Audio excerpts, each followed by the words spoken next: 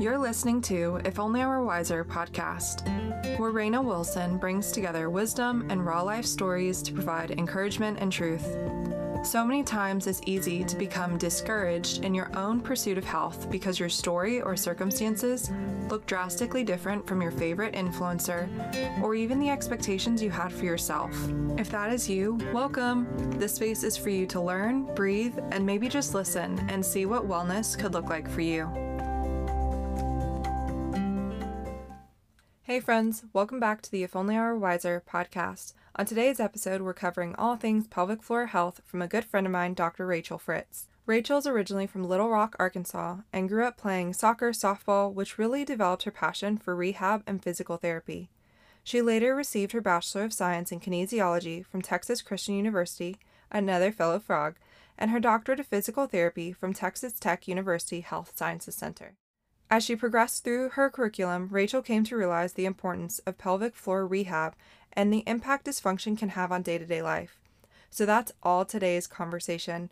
Whether you're pregnant or postpartum or have never heard of what your pelvic floor is, then this episode's for you. Let's dive in. Rachel, Dr. Rachel Fritz, man. I think that's so just crazy. Hello. Dr. Rachel Fritz. How does that feel? It's wild, man. I think the first time that it really set in wasn't until I was like walking across the stage and our our interim president of the Health Sciences Center like shook my hand and said, "Congratulations, Dr. Fritz." And I was like, "Oh, that's me." So yeah, it was wild. It was wild. That's so funny. Yeah, well, thank you so much for joining us on the If Only I Were Wiser podcast. Absolutely. I'm just so excited for the variety of stuff that we're going to cover today. I honestly just want to start with a little bit about you and how did you get to become a doctor? Like, that's crazy. School, all the things. Yep. So I went to TCU for my undergraduate degree, go Frogs, and it's where I met the lovely Miss Raina. And so I got my bachelor's in kinesiology and then decided to go on to get my doctorate in physical therapy. And I graduated from Texas Tech University Health Sciences Center. And yeah, it was just a crazy, crazy time and found the pathway and it just kind of all these doors opened up for me. So it was awesome. Yeah. So what did school look like? Because when I think like doctorate, I'm thinking you don't come out till you're like 50. No. It felt that way. It definitely felt that way. Yeah, I was let's see, it was 4 years for the undergrad degree and then another 3 for the doctorate. And so we didn't have much time off between semesters. Like we definitely didn't have a summer break. We did not have very long for Thanksgiving and Christmas. It was pretty much like, I remember we graduated and then 2 weeks later, PT school started. So it was a very, very quick, yeah, it was a quick turnaround. So it was funny. I hadn't heard back from a couple of schools and it was kind of getting close to the time where, you know, I kind of needed to start making plans and making decisions for the summer. And so I remember I was on my phone with my dad and we were talking, you know, he was just like, okay, well, like if you don't get in anywhere, if you don't hear from anywhere, like we'll just plan on moving you home. We're like making all these plans for, you know, if I didn't get in. And I was flying out for spring break, I think like the next day or two. And he was, and so kind of wrapped up that conversation. He was like, okay, it's like, you know, when's your flight? Where are you going? All this stuff.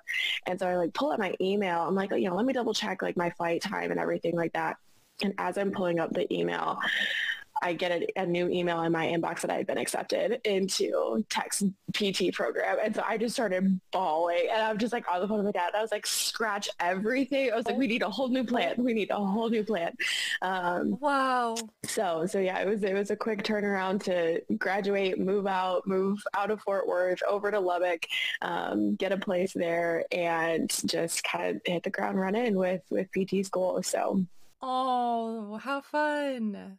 Dang. So are you in Lubbock now? Like, is that where your clinic is? Yeah, so I'm in Amarillo, Texas. So Okay. Tech has a couple different campuses for their PT school. They have the main one in Lubbock where we all went for the first semester. And then they have two other satellite campuses. One is in Odessa and then the other one is up here in Amarillo. So I was here in Amarillo for the majority of the curriculum and Okay. then just found my amazing job afterwards and just kind of stayed in the area. Awesome. So are you at like a PT clinic? Like Mhm. do you work alongside like all, when I think of PT, I'm like the people that are going in to work on like the geriatric patients for knee pain? Yeah, for sure, for sure. Yeah, so we treat at our clinic, we definitely treat everything, knee replacements, shoulder pain, ACL Gotcha. repairs. I mean, we got a couple, got some good young athletes in there right now doing all sorts of crazy stuff. But so yeah, so we really do treat a very, very wide range of conditions. So it's really cool just to kind of see a little bit of everything. Right. But you specialize in pelvic floor health. Yes. Yes, I do. How did you even get there? So it really wasn't until I was in like my PT school, doctorate level gross anatomy classes that I really even heard of the pelvic floor, that it really ever kind Mm-hmm. of got a name for me. And at that point, when we were kind of going over it in our gross anatomy classes, and they just kind of mentioned like, oh, hey, by the way, like there's a whole kind of specialty field in this area in pelvic health that you can go into as a physical therapist. And then it was like, okay, moving on. So this is this, and then we just kind of brushed over it. And I was kind of like, okay, like that's pretty interesting. Like that sounds really cool. Didn't really give much thought to it. And kind of the more that we kind of started talking about as we kind of got into the orthopedic side of things and just kind of like, okay, these are going to be the things that you treat in the clinic. I was like, well, it sounds like the pelvic floor could really be involved in some of this or at least indicated in a lot of these conditions. And, the more research that I did kind of on my own, I was like, oh, this is Mm-hmm. needed. This is huge. And so I ended up, I kind of talked to some of my professors a little bit. And what really kind of did it for me was we went to the Texas Physical Therapy Association. They have a conference every single year. And so a bunch of us went as first year, little baby PT baby students, and we're like, let's go, like, we'll go to all these talks, all these lectures, and we'll figure out, all the Yeah. things. And we went to a 4-hour talk on pelvic floor health, and it was just like after that I was like, done. That's it, that's Wow. decided. And a bunch of my friends and I were kind of walking out, and some of them were just kind of like, no, absolutely not. I will not be doing this. Like, not for me. And I was like, what are you talking about? That was the best 4 hours of my life. Like, that was the coolest thing ever. And they all just kind of looked at me and they were like, yes, like that fits you. That fits your personality. You go on. And so they have been just super, super supportive and just able Mm-hmm. to, and kind of talked to some of my professors about it. I was like, is there anybody even, I was like, we're in Amarillo, Texas. Like, come on, is there anybody here who even does this? And they were like, oh, yes, you need to go talk to this Right. person. Like we'll get you in touch with her.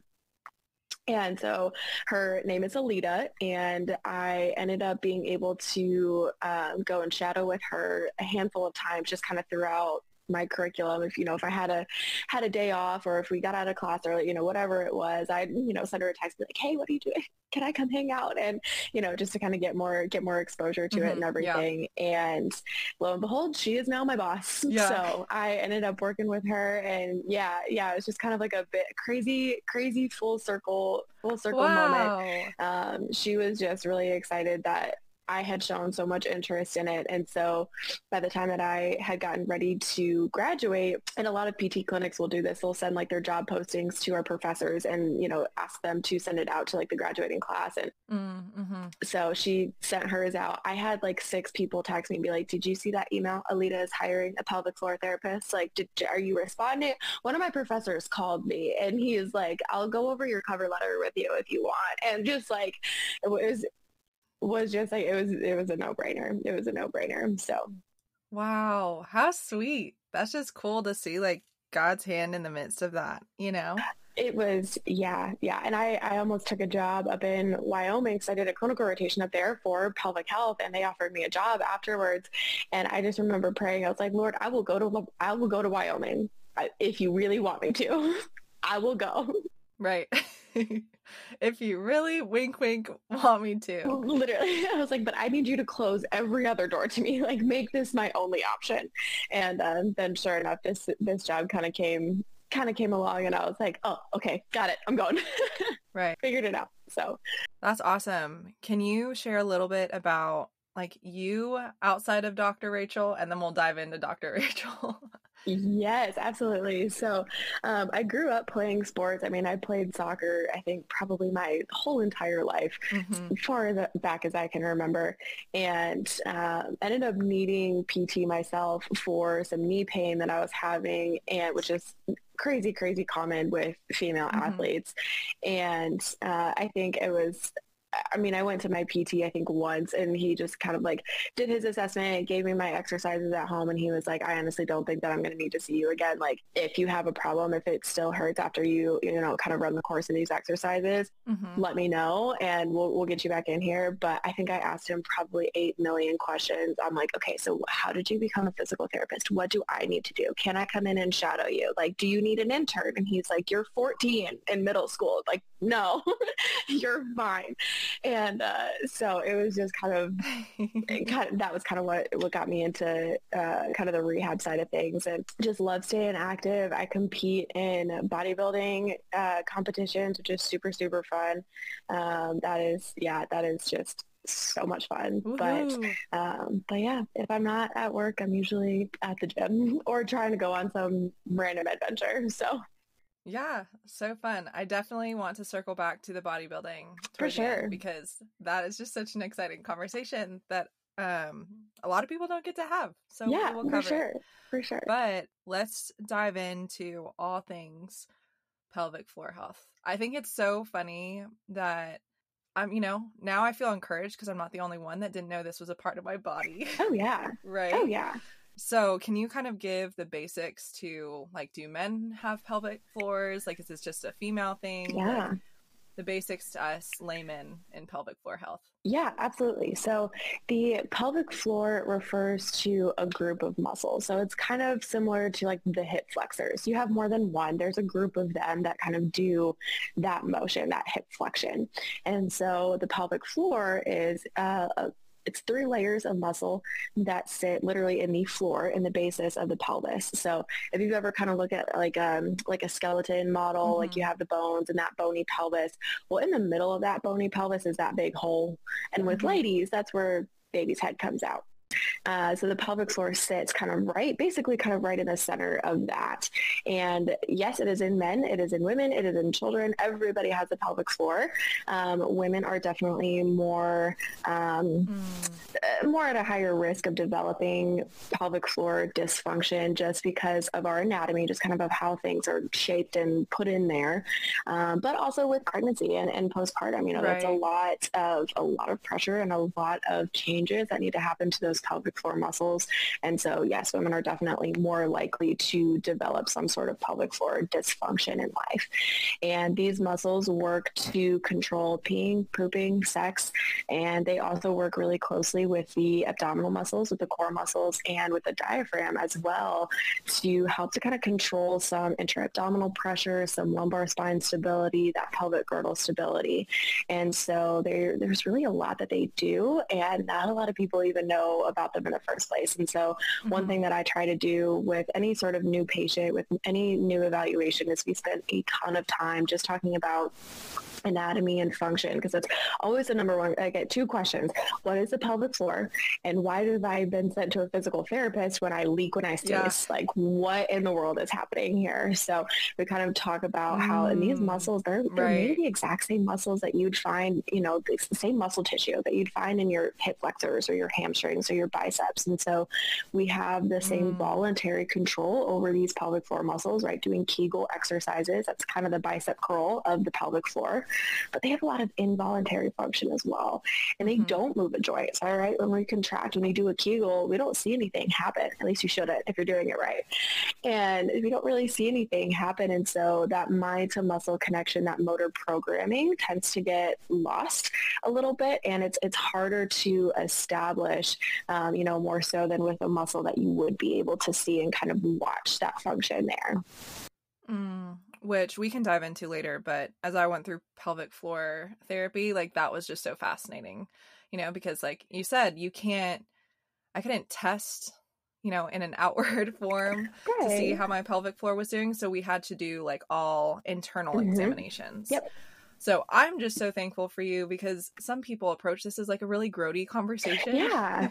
But like kind of researched myself, like the female anatomy is beautiful. And the fact that like, as we normalize this conversation, like my husband and I were talking about this the other day, like my son should know about the female anatomy. Like my son should know about mama's periods, or, hey, like when mama has a baby, like this is how her body changes and we have to be careful about this, and this, Yeah. pregnancy, postpartum, whatever. And it shouldn't be like a taboo conversation. That's a side note. Absolutely. Yeah, absolutely. And I think that is definitely one thing that some of my patients struggle with, and it's definitely generational. I mean, I think our generation and some of my younger patients are like all in. Right. They're like, yes, like show me everything. Like I want to talk about it. And with some of my older patients, it's a little bit harder to kind of get them to talk about these things. And just because, I mean, like, it's a generational thing. Like they didn't talk about it at all. That was like, nope, you don't talk about periods. You don't talk about peeing. You definitely don't talk about sex outside of your marriage. And so it's just kind of one of those things where not only does that make the patient themselves feel maybe a little bit isolated and alone, and, maybe there isn't anything that we can do about it. Well, I'm not supposed to talk about it, so it doesn't matter. But it absolutely does matter. And, there's treatment for it. There's treatment for these pelvic floor dysfunctions that I have had so many patients tell me, like, I wish I'd known about this sooner.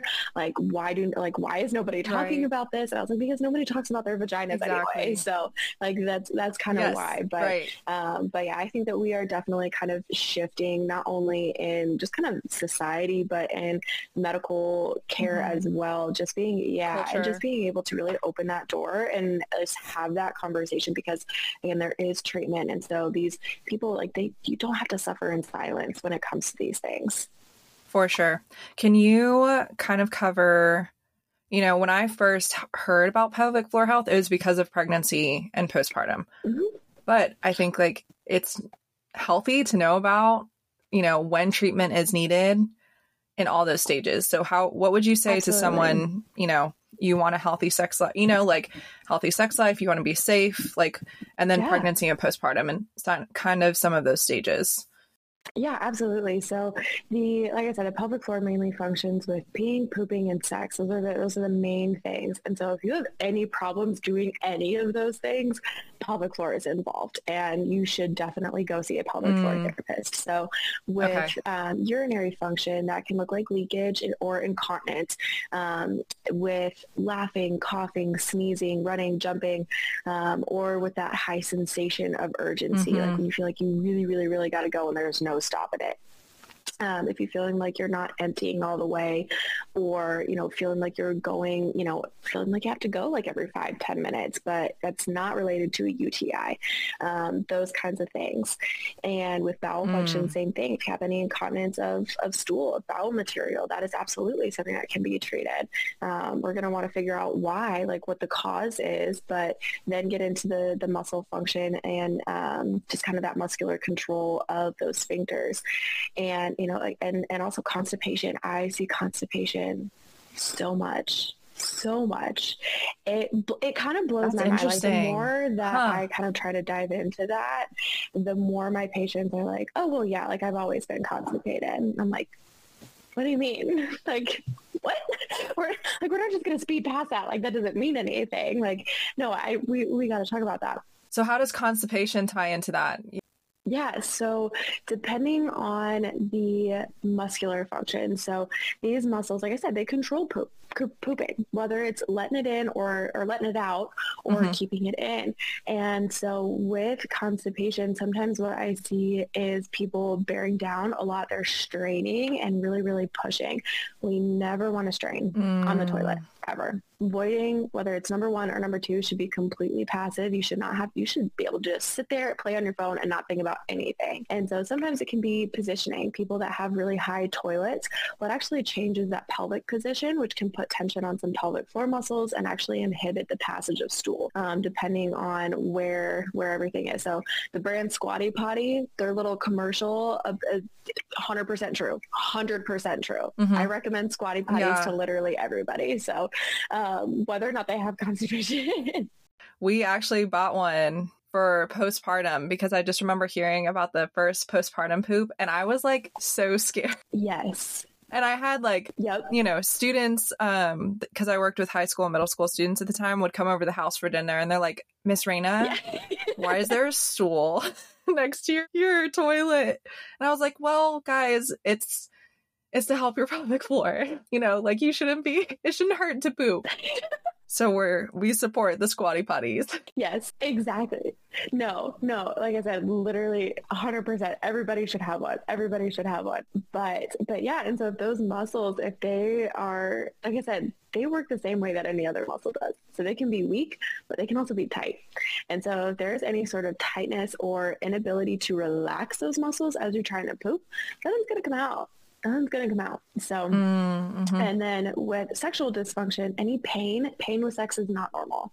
It is not something that you have to live with. It doesn't matter what position you're in. It doesn't matter Yeah. how much lube you're using. Under any circumstances, it should not be painful. And I think that's kind of one thing that I had to had to discuss with a lot of my patients. They're like, well, it only hurts. And if I start asking like any pain with sex, and they're like, oh, well, I mean, only in that position. It's like, it doesn't matter.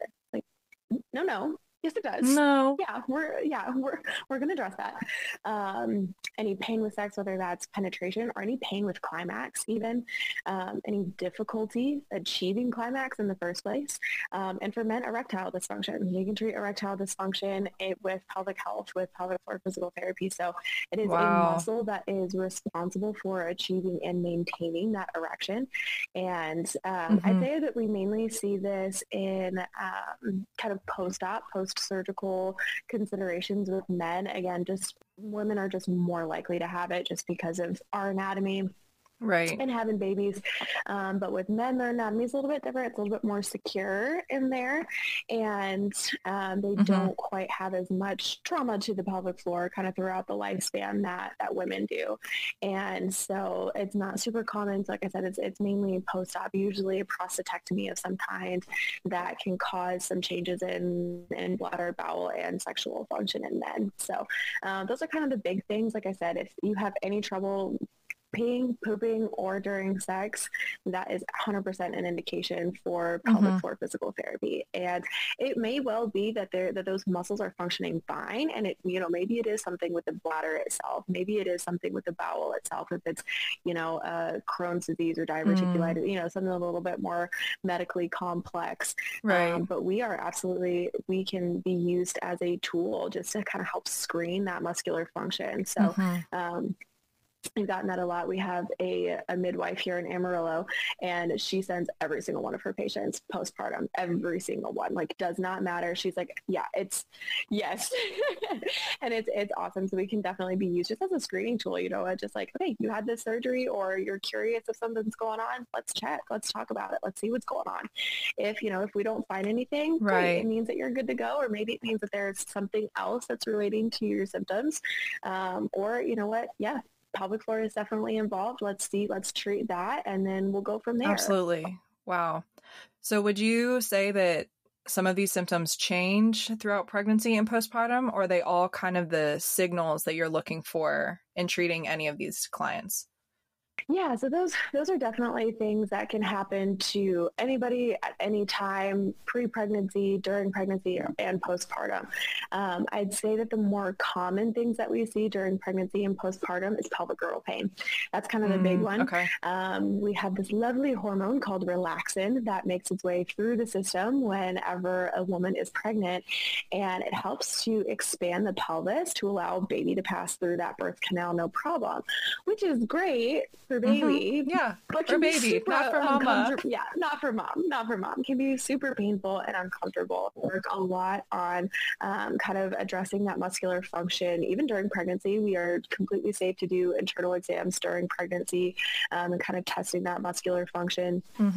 And then post-pregnancy as well, making sure those muscles are firing appropriately. And if there is any of that tightness, any sort of overactivity in those muscles, we can calm that down. Gotcha. Get those muscles back to that resting state, or strengthen as appropriate with, some core integration and some more functional movements. So that's probably the biggest thing that I see pregnancy and postpartum. But again, that can happen to anybody at any time. A lot of postpartum considerations are, okay, well, when can I start exercising again? When can I start running again? And so making sure that we get the proper activation in the right muscles at the right time is definitely huge. Yeah. So let's dive into postpartum. I think you and I had this conversation. Yeah. And we'll start with this. And it's probably a loaded question. But what do you think about the 6-week checkup? So that can be great. It can be great. Yes. Definitely want to have that. Sometimes that's it though. For some women, it's just, it's that 6 week. And then it's like, okay, you're good to go. Bye.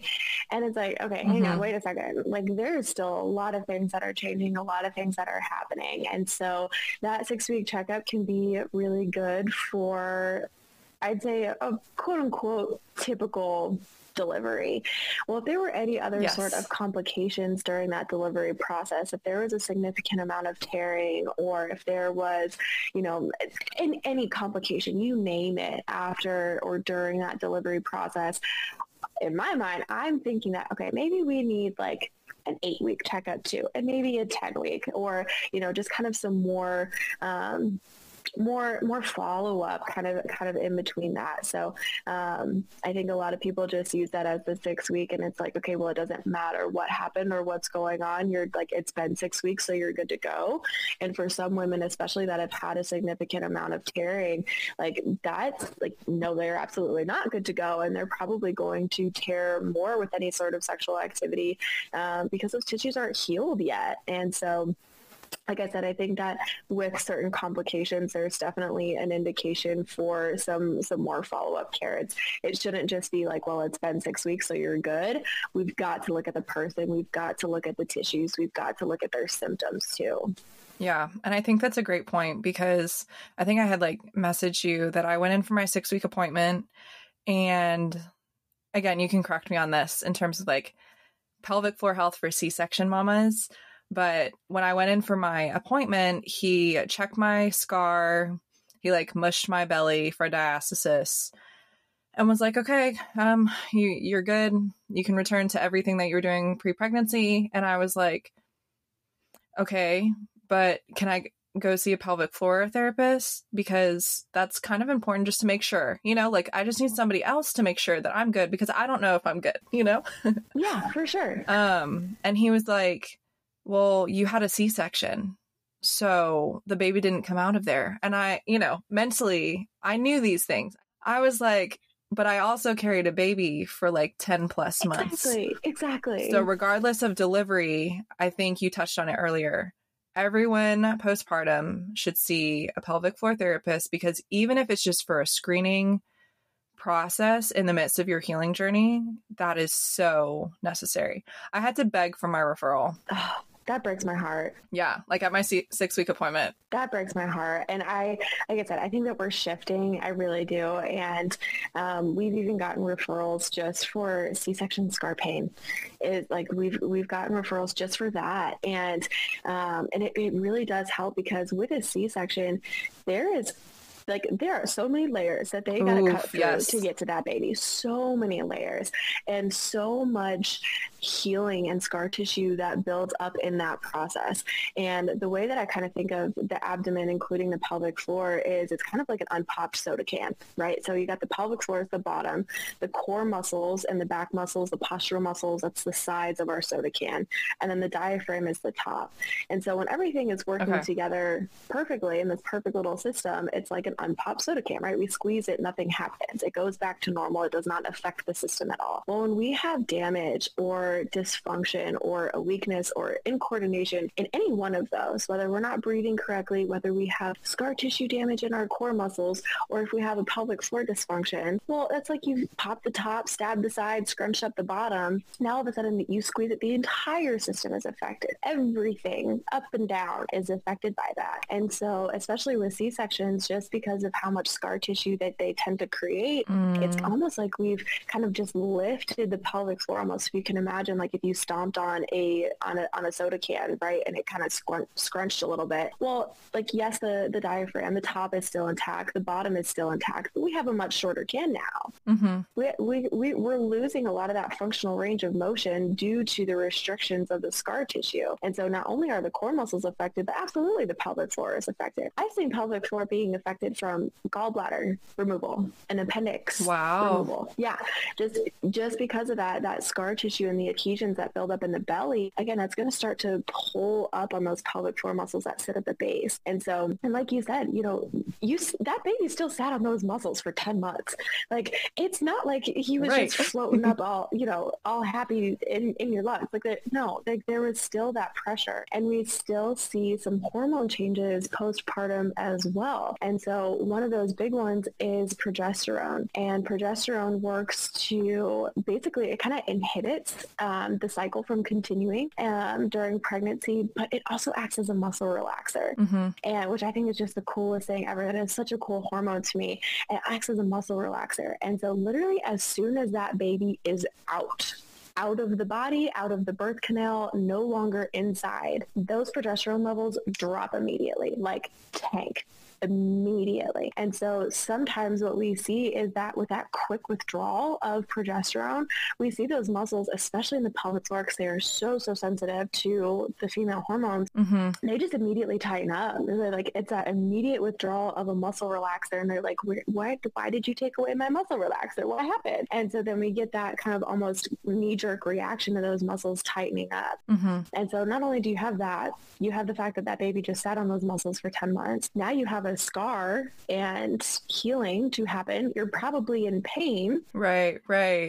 And it creates just like this perfect storm, this perfect kind of combination for pelvic floor muscle dysfunction. And like you said, it's unfortunate that not more mothers are being referred to pelvic floor PT just because of like, oh, well, you had a C-section, so it doesn't matter. It's like, are you kidding me? It absolutely does. It absolutely does. Yeah. Just because the baby didn't come out the birth canal, didn't go through those muscles for an hour, like it doesn't change anything. That 1 hour in the span of 10 months, like, yeah, that's not going to make that much of a difference. They're absolutely still involved. Yeah. And there's still trauma done to those muscles, regardless of your birth story. Regardless. Yeah, absolutely. That's one thing that I've talked to the midwife here in town about. And kind of one thing that we just like really almost like finished each other's sentences on was just like, it doesn't matter if you were in labor for 5 minutes, you sneezed and that baby popped out. Like, that is still a trauma. That is still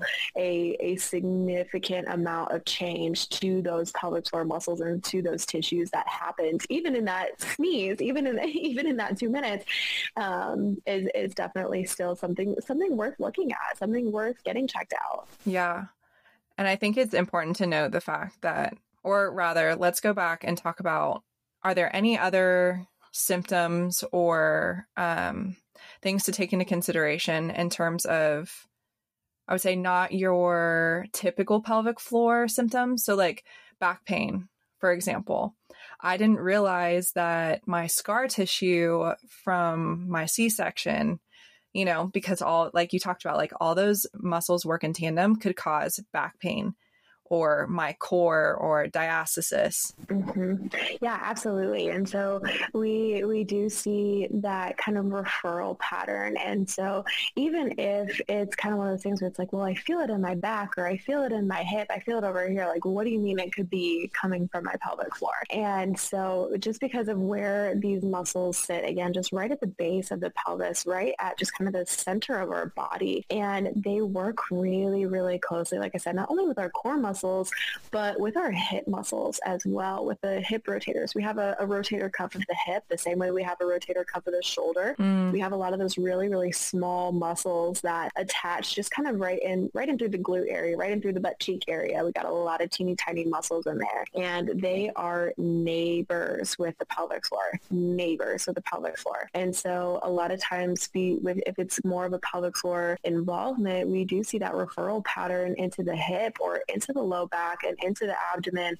And I mean, I've seen it all the way down to the knees before sometimes, just because of that muscle tension and those connections. Wow. We also have a crazy network of nerves that are involved in the pelvic floor. This is a very sensitive area, right? Like, we need a lot of sensation down there.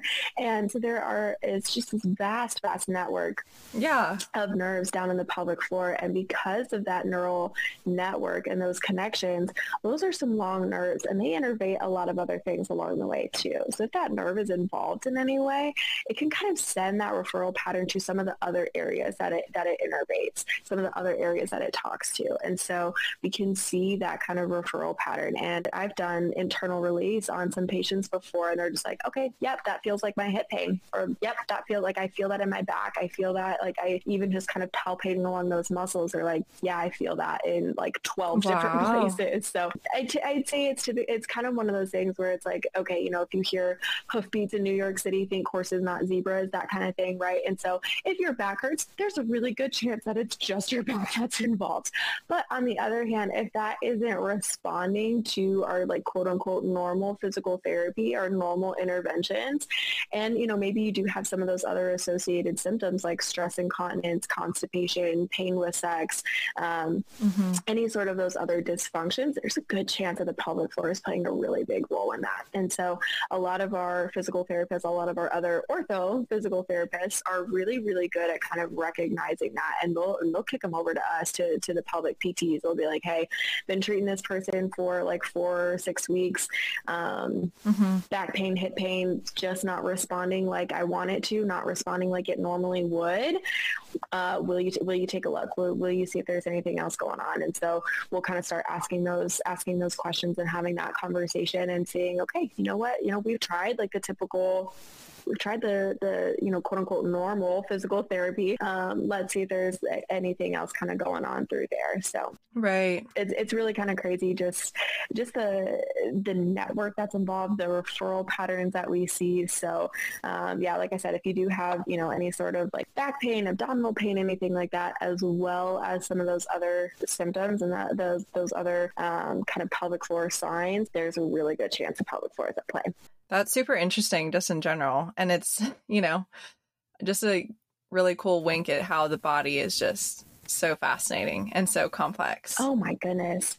Yes. So connected. And I remember that was really one of the things that they harped on in PT school too, was just like, okay, if a patient comes in and they have shoulder pain, if you're not looking at their neck, and if you're not looking at their elbow, if you're not looking at even the thoracic spine and their ribs, you're doing them a big disservice, because of how connected everything is.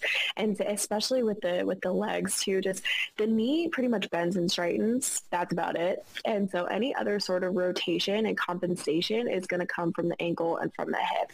And then we can start seeing that into the low back and into the pelvic floor as well. But I mean, just looking up and downstream of the actual, involved area, it's like, okay, well, what's going on somewhere else? Like, could this knee pain actually be coming from, a tightness in one of the hip rotators that is causing, the knee to be a little bit weird and the ankle to take a little bit more load in this area, which is then causing that compression in the knee. Like there are so many little things that we look at and can really kind of pinpoint, okay, where is this really coming from and what other dysfunctions in the body might be causing that.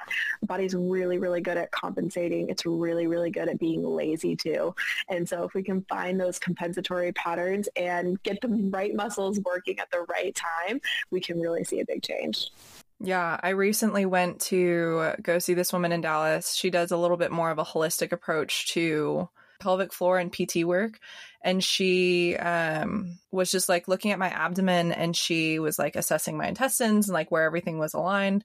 And she was like, hey, like, have you ever had any bladder issues? And I was like, no. I mean, I went through 12 weeks of, pelvic floor PT to be cleared for fitness. And I don't really think like I didn't hit any of those red flags per se, but she was just messing with all along my scar.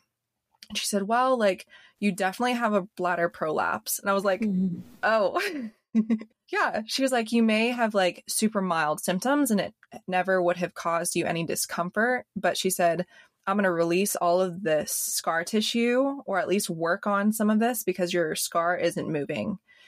And literally, kid you not, within, hours, like my physical appearance of my belly looked different, but I almost felt like I could breathe, like literally all the way up into my lungs. I felt like I could take a deeper breath because I didn't realize my body had compensated by just the tightness along my scar tissue. Yeah. That's amazing. Yeah. We see that a lot, just kind of with that pulling. And, I've had a lot of moms come in and say, like, I feel like I can't stand up straight. Like, I feel like I can't stand up all the way.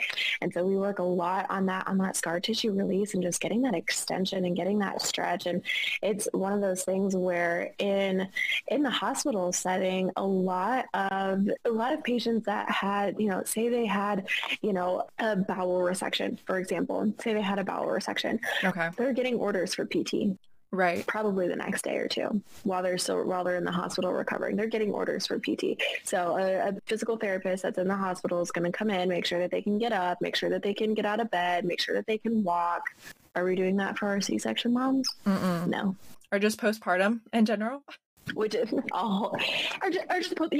just any mom. No, of course not. No, because it says like, oh, well, you got it. Okay, bye. And it's just, it drives us crazy. It drives us crazy because it is so needed. And for a lot of moms, especially post-cesarean section, they're like, okay, well, you have a 10-pound lifting restriction. Like you can't lift more than 10 pounds. And for some moms, it's like, okay, my baby weighed 9.5 pounds. So that's exactly what happened for us. Yeah. It's just like, well, you can't lift more than 10 pounds. And so, and my coworker, her cousin, her baby was like 10.5, 11 pounds. Like, he was a big baby.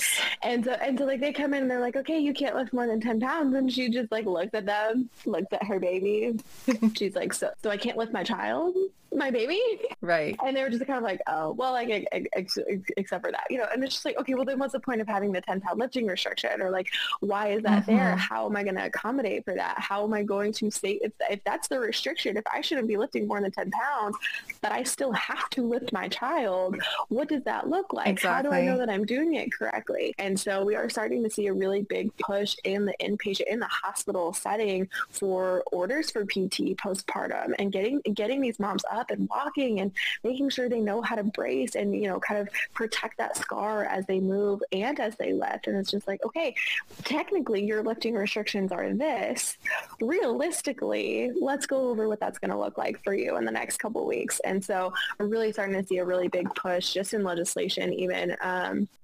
And just there have been new laws that have been passed just for pelvic floor rehab postpartum. Yeah. But we're really starting to get that push in like day one after baby is here. And so there was a really big push for that, especially during the pandemic, because some of these moms were having to be separated from their babies like immediately. Like if the mom came in and tested positive, they were immediately separated from that baby. And so a lot of PTs were like, let us go. We will get these moms up and walking. Not only is that going to help their healing process, but like, let's walk them down to the nursery so they can at least see their baby. Like, let's get that mobility in there for them. And then, the emotional side of everything as well. Just being able to actually lay eyes on their baby child that they just gave birth to that they can't even hold. So it's like I said, we're finally starting to catch up to the research and to the actual science behind these things in our legislation and in our medical practice. Yeah, that's awesome. And it's just so needed because I remember, like, I would say that I had really prepared myself. Like, my husband and I had made it a priority to invest in our pregnancy. Like, our biggest thing was the baby will get taken care of. Like, our friends and family will support him and he'll be fine. But we have to prioritize myself being healthy through pregnancy and especially postpartum. And I don't think I was ready for, I think, the recovery process of a C-section because I couldn't get out of the car, much less my husband had to wash my hair because I couldn't, my whole trunk was, traumatized and I couldn't even brush my hair, much less do anything else or brush my teeth. So I think that's just like a really wise point and just kind of exciting to think that good hospitals are moving in the direction, at least, towards supporting moms, regardless of whether this is their fifth baby or first baby. But pelvic floor therapy should definitely be a first step in screening process. Yeah. So we're getting there. We're getting there. So would you have any wisdom or, I guess, encouragement to share for fitness during pregnancy or postpartum? Yes, absolutely. And it is, way, way, way back in the day, it used to be considered, is that dangerous for the baby or, pregnant women shouldn't work out. And it's really, research has shown the exact opposite. Like, pregnant women need to be working out. They need to be lifting. They need to be exercising.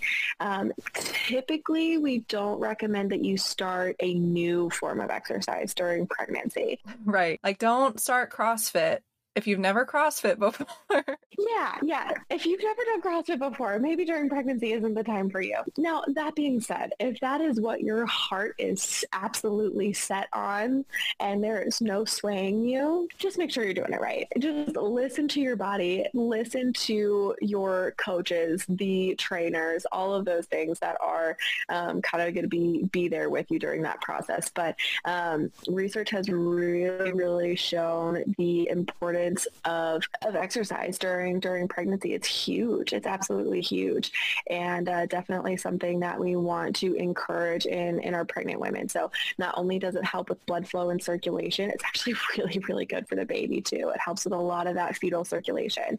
It helps to keep mom at a healthy weight. There's a normal healthy weight gain, usually in the 20 to 30 pound range. Now, I've known moms that have gained 60 pounds during pregnancy. So it's a really, really big range. And everybody is so different too. Everybody is so different. So, and depending on the size of the baby and the size of the placenta and how much blood flow and how much fluid, so many different factors go into that. But just kind of maintaining that healthy weight during pregnancy can be really, really huge. And it's, like I said, it's one thing that I'm really glad that has shifted in just kind of the medical research. It's, our pregnant moms definitely need to be exercising. So usually about 20 to 30 minutes of aerobic exercise 5 times a week, somewhere in there is usually kind of that recommendation. So go for a walk, go for a walk with the family, walk the dogs. If you're a runner, you are 100% safe to continue running throughout the pregnancy. Like, I've known moms that have ran 10 miles and then delivered the next day. It really is, it is safe. It is healthy.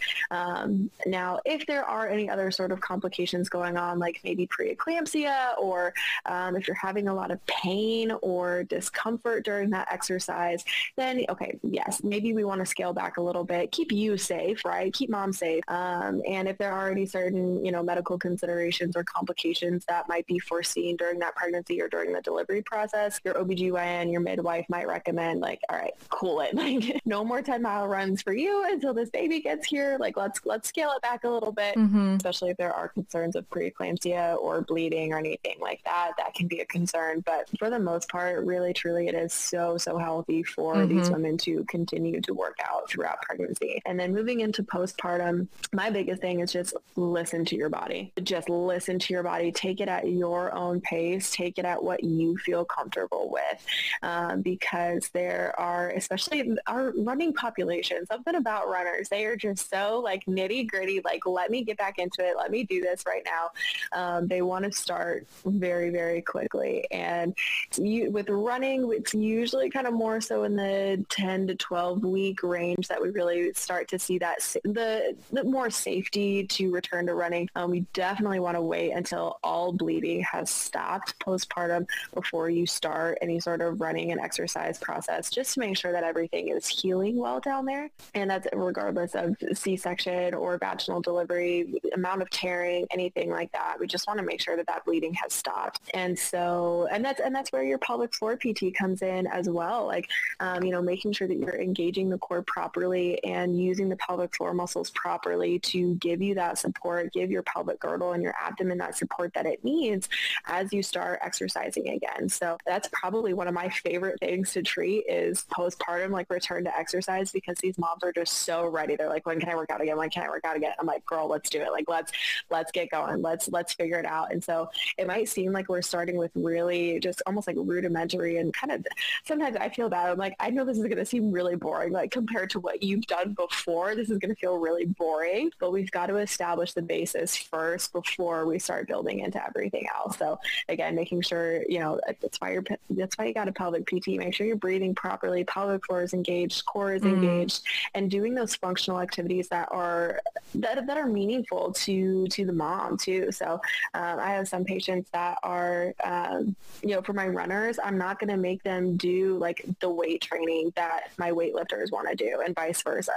And so like making sure that it's, appropriate and functional and meaningful to each individual person. Yeah. And what specifically they're trying to get back to is like my favorite thing to kind of troubleshoot, and like, it's like a little puzzle, like solving everything and like putting everything together for them. So it's awesome. It's awesome. Yes, I can definitely empathize with that and geek out over that, because like I got pre and postnatal certified after the baby just because I was like, no, nice. Other women need this and I needed this, and I didn't have anybody else to walk alongside me in that. So I definitely feel your passion in that. It's so fun. So circling back to core, because I think this is just a juicy topic for a lot of moms as they process pregnancy and postpartum, is diastasis recti, the separation of your core. It's so sad because sometimes, I see on Pinterest or Instagram and it's like how to keep your core from separating. These are all the 5 exercises you need to do. If it's going to separate, it's going to separate. It's going to happen. And it almost needs to as well. So it's the rectus abdominis is that layer that separates. So we have the rectus abdominis, that's that 6-pack muscle that we see. And underneath that, we have a layer of external obliques. Underneath that, we have a layer of internal obliques. And then underneath all of that, we have a layer called the transverse abdominis. And so all 4 of those muscles together kind of combine and really kind of make up what we call the core. And so the rectus abdominis is the muscle that separates. And so as that baby grows, that first layer is kind of held together by a layer of tissue called the linea alba. And it's just a piece of connective tissue. It's pretty fibrous. It's pretty thick. But as that baby grows and the belly expands, and it happens pretty quick too. Like this, it's not like it just happens, over a couple years. No, that baby's growing. And so with that separation, with that growth, we see those 2 sides of that rectus abdominis kind of start to separate a little bit. And so with that separation, we can see that's what the diastasis recti is that separation of that rectus abdominis. And so we measure it in finger breadths and finger widths. And so I've seen anywhere from like half a finger postpartum all the way up to 4 fingers. And that's probably the most significant one that I've seen clinically, but I do know some of my other coworkers have seen like 5, 6, 7 plus. And that can change too, depending on how many babies they've had and what their exercise looked like postpartum. But for the most part, we really see these start to heal on their own, which is great, which is fantastic. Especially if it's more on the smaller side, like a 1 finger, half a finger, those really do tend to just heal pretty well on their own, and just some behavioral modifications as well. So we always want to avoid, kind of big twisting movements. So I tell my patients, I'm like, okay, okay, if you're backing up out of the driveway, use your mirrors, use your camera. Don't twist all the way around. If the kids are acting up in the back seat, just like throw things at them from behind your shoulder Throw some rather than snacks, trying yeah. to twist. Exactly. Rather than trying to twist and get to them. And then, with exercise, staying away from some of those rotational exercises like Russian twists or bicycles, things like that. And then kind of just being mindful of any sort of shearing forces through that muscle. So if you're doing leg lifts, keeping both legs together rather than doing like one at a time. And I mean, little things like that. But, and we've really started to see, it's called abdominal gymnastics, I think is what it's called, which is really, really cool. But it's basically using that transverse abdominis as kind of our that pulling factor. So with the transverse abdominis, it acts as the body's natural corset and the body's natural back brace. And so if you look up like abdominal vacuums, you'll see some really weird looking pictures of people that look like they're sucking in as much as they possibly can. It's like all you see is ribs and then like their belly like a foot backwards from it. And so that is basically, with that abdominal vacuum, is basically a maximum contraction of the transverse abdominis. And what that does is it actually helps to approximate those two sides of the rectus abdominis, right? Because we're getting that pulling and kind of that approximation when we contract that deep, deep core muscle. It brings those two sides of the rectus abdominis together, and it can allow them to heal a little bit more quickly. And so we've seen some really good research coming out of utilizing that vacuum in our postpartum population to help assist with that closure. And so, like I said, I mean, if it's going to happen, if those muscles are likely going to separate, even with the forefinger diastasis that I've seen that went down to half a finger in the span of a couple weeks, and she had 11 kids. So definitely, it was, it was an easy process for her. Like I said, just those behavioral modifications, adding in some proper core contraction and some approximation, and she was good to go. Yeah. And it's not something to fear. It's not something to avoid. Like our bodies were made to do it. And so it's not something to, I think, actively prevent, because your body's going to compensate anyways. Exactly. If it's going to happen, it's going to happen. I mean, I've even seen it in men before too, that, got a little bit too carried away with the beer over, the NFL football season. And, just because that it's the same thing, that quick expansion of the belly, they get that separation. And so, yeah, it can happen to men, but yes, it's very likely to happen in women, but absolutely nothing to be too concerned of. There are surgeries. It's basically a hernia is kind of what it comes down to. It's basically a hernia. And so a lot of women will notice, like, well, when I crunch forward, I see like this bulge, like this a dome bulge, kind of the doming. Yeah. And so that is kind of where we see, it's essentially kind of some of the intestines that are just kind of bulging and pushing into that separation. And so if we can, approximate those two sides, they were good to go. Absolutely. And we might have talked about this a little bit, but as we move towards wrapping up, what encouragement would you give to women about seeking professional treatment? Don't give up. Don't give up and be an advocate for yourself. Unfortunately, like I said, we are seeing a great push for postpartum and pregnancy care, and even just care for women throughout the lifespan that has really changed. I mean, even over the last 50 years, that has changed significantly, but we've still got a long way to go.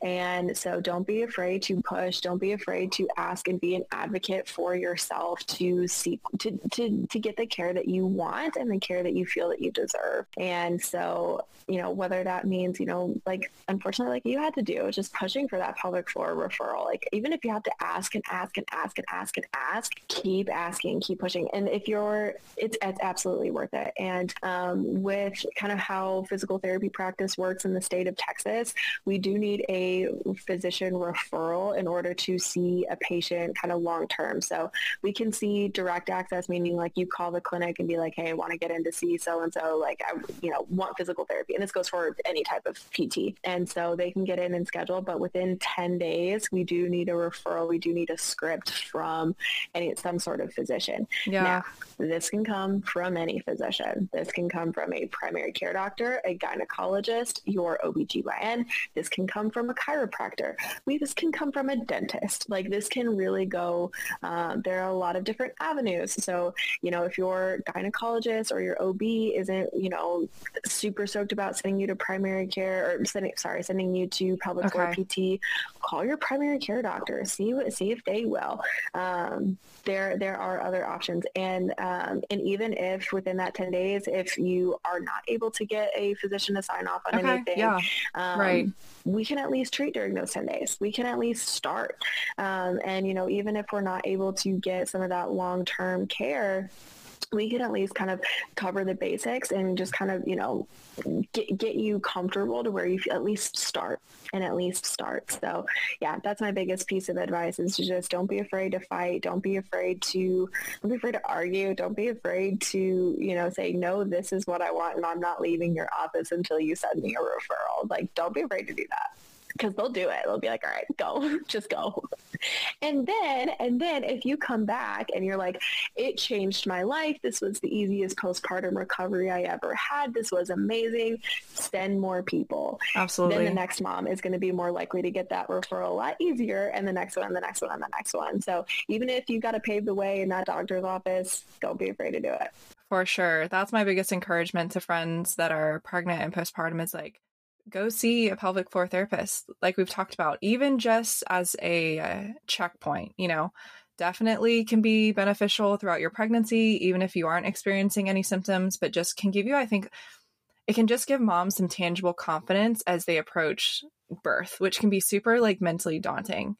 And then postpartum, it gives you the tools to say, okay, I may not be able to return to fitness in the next, 6 to 8 weeks, but at least I know I can get out of bed in a safe way that's not going to cause more discomfort. And that sometimes is the biggest one of the day, is being able to go about your, new baby and your new body in a way that's a little bit more confident, Yeah. And pain-free and functional. And, it's not only are you recovering from a trauma, that actual delivery process, not only does your body have to heal, but now you have to care for a whole another human being that is completely dependent on you. And so there's so many things that go into that. So yes, absolutely. Pelvic health can just help to really start to make our moms pre, post, and everywhere in between just feel more comfortable with themselves, with their body, with their functioning. Absolutely. So I have one more question for you, and it may be the same or different as we close, but it's just a closing question that we have for all of our guests, just because this is a podcast where we want to speak truth over our current selves and past selves and just be a resource for our community. So if you could provide any wisdom to your younger self or a community that is listening, what would you share? Don't be afraid to be you and get the help that you need. And, just seeing the shift in the medical community and everything, just being an advocate for yourself and being an advocate for your body and what you need is going to help pave the way for the patient after you. That's so wise. Wow, Rachel, it's been such a pleasure just to catch up. It's been so much fun. Yeah, thank you so much, so much for having me. It's been awesome. Of course. So where can our community connect with you? Do you have we're obviously not in your area, but we may have listeners that are. So services, products, how can they connect with you? Absolutely. So I practice at Optimal Physical Therapy Solutions in Amarillo, Texas. So if you are in the Amarillo Canyon area and want to get in to see me, you can call our office there at Optimal Physical Therapy Solutions. And then my coworker and I, we also have a podcast that is called Pelvic Service Announcement. And you can find us on Instagram, and we talk all things pelvic floor. We release episodes on Tuesdays. We have so much fun, probably a little bit too much fun with it sometimes, but so yeah, we're on Instagram. We are also on Apple Podcasts, Spotify, Google Podcasts, pretty much anywhere you can find podcasts. We are on those platforms. And then my personal Instagram is just Rachel K. Fritz. You can find me there. Shoot me a DM or anything like that if you have any questions, and we'll go from there. Sweet. And I'll link all those below. But guys, their podcast is so fun. I think your names are so clever. I was even sharing with a friend yesterday, and I was like, yeah, it's Pelvic Service Announcement. She was like, that's so funny. Well, so we were trying to think of names for it, and I was just kind of looking to see if there were any other pelvic floor podcasts out there, and there were a few, and one of them was At Your Cervix, and I was like, that's hilarious. Like, that is so punny. And I was like, we need something like that that's like really catchy. And so my mom, bless her heart, for whatever reason, she always calls it the public floor. I don't know why. I think there was a class that I took where we had to do internal exams like every 5 minutes. It was like we were switching partners. So like nobody had pants on, nobody was doing anything. And she was just like, that's so public, like your public floor kind of thing. And I was like kind of thinking about it, and I was like, public floor, pelvic service announcement. So it just kind of came up. So I credit my mom in helping us come up with that name. So yeah, that's such a fun story. How sweet. But as we close, I did say I wanted to circle back to bodybuilding. So what is next for you? Kind of what's your plan moving forward? Yeah, so I've competed for 3 years now. I've done 5 shows, and this season was definitely my most successul season. So I won first place in both of the shows that I did. That's awesome. And in first place in my height class, and then in one of the shows I won the overall.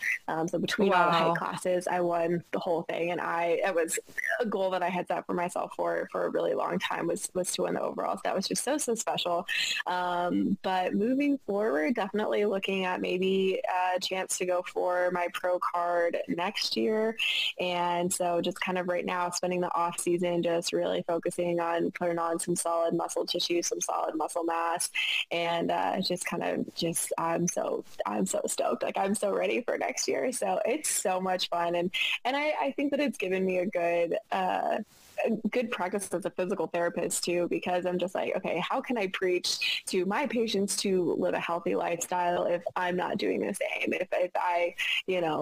If I'm not being a good patient myself. So it's definitely helped in that aspect too. So it's so much fun. It is such a fun hobby, such a fun pastime, and I love it so much. Yeah, you look great. Thank you. It's just so fun to watch you from afar.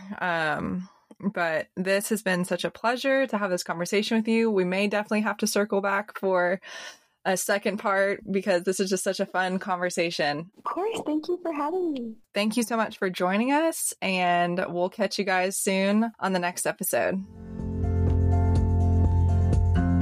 This episode of If Only I Were Wiser has ended, but be sure to subscribe for more episodes so you don't miss any encouragement. And don't forget to rate and review so we can continue to build our community and share more about topics that will be healing and helpful for you.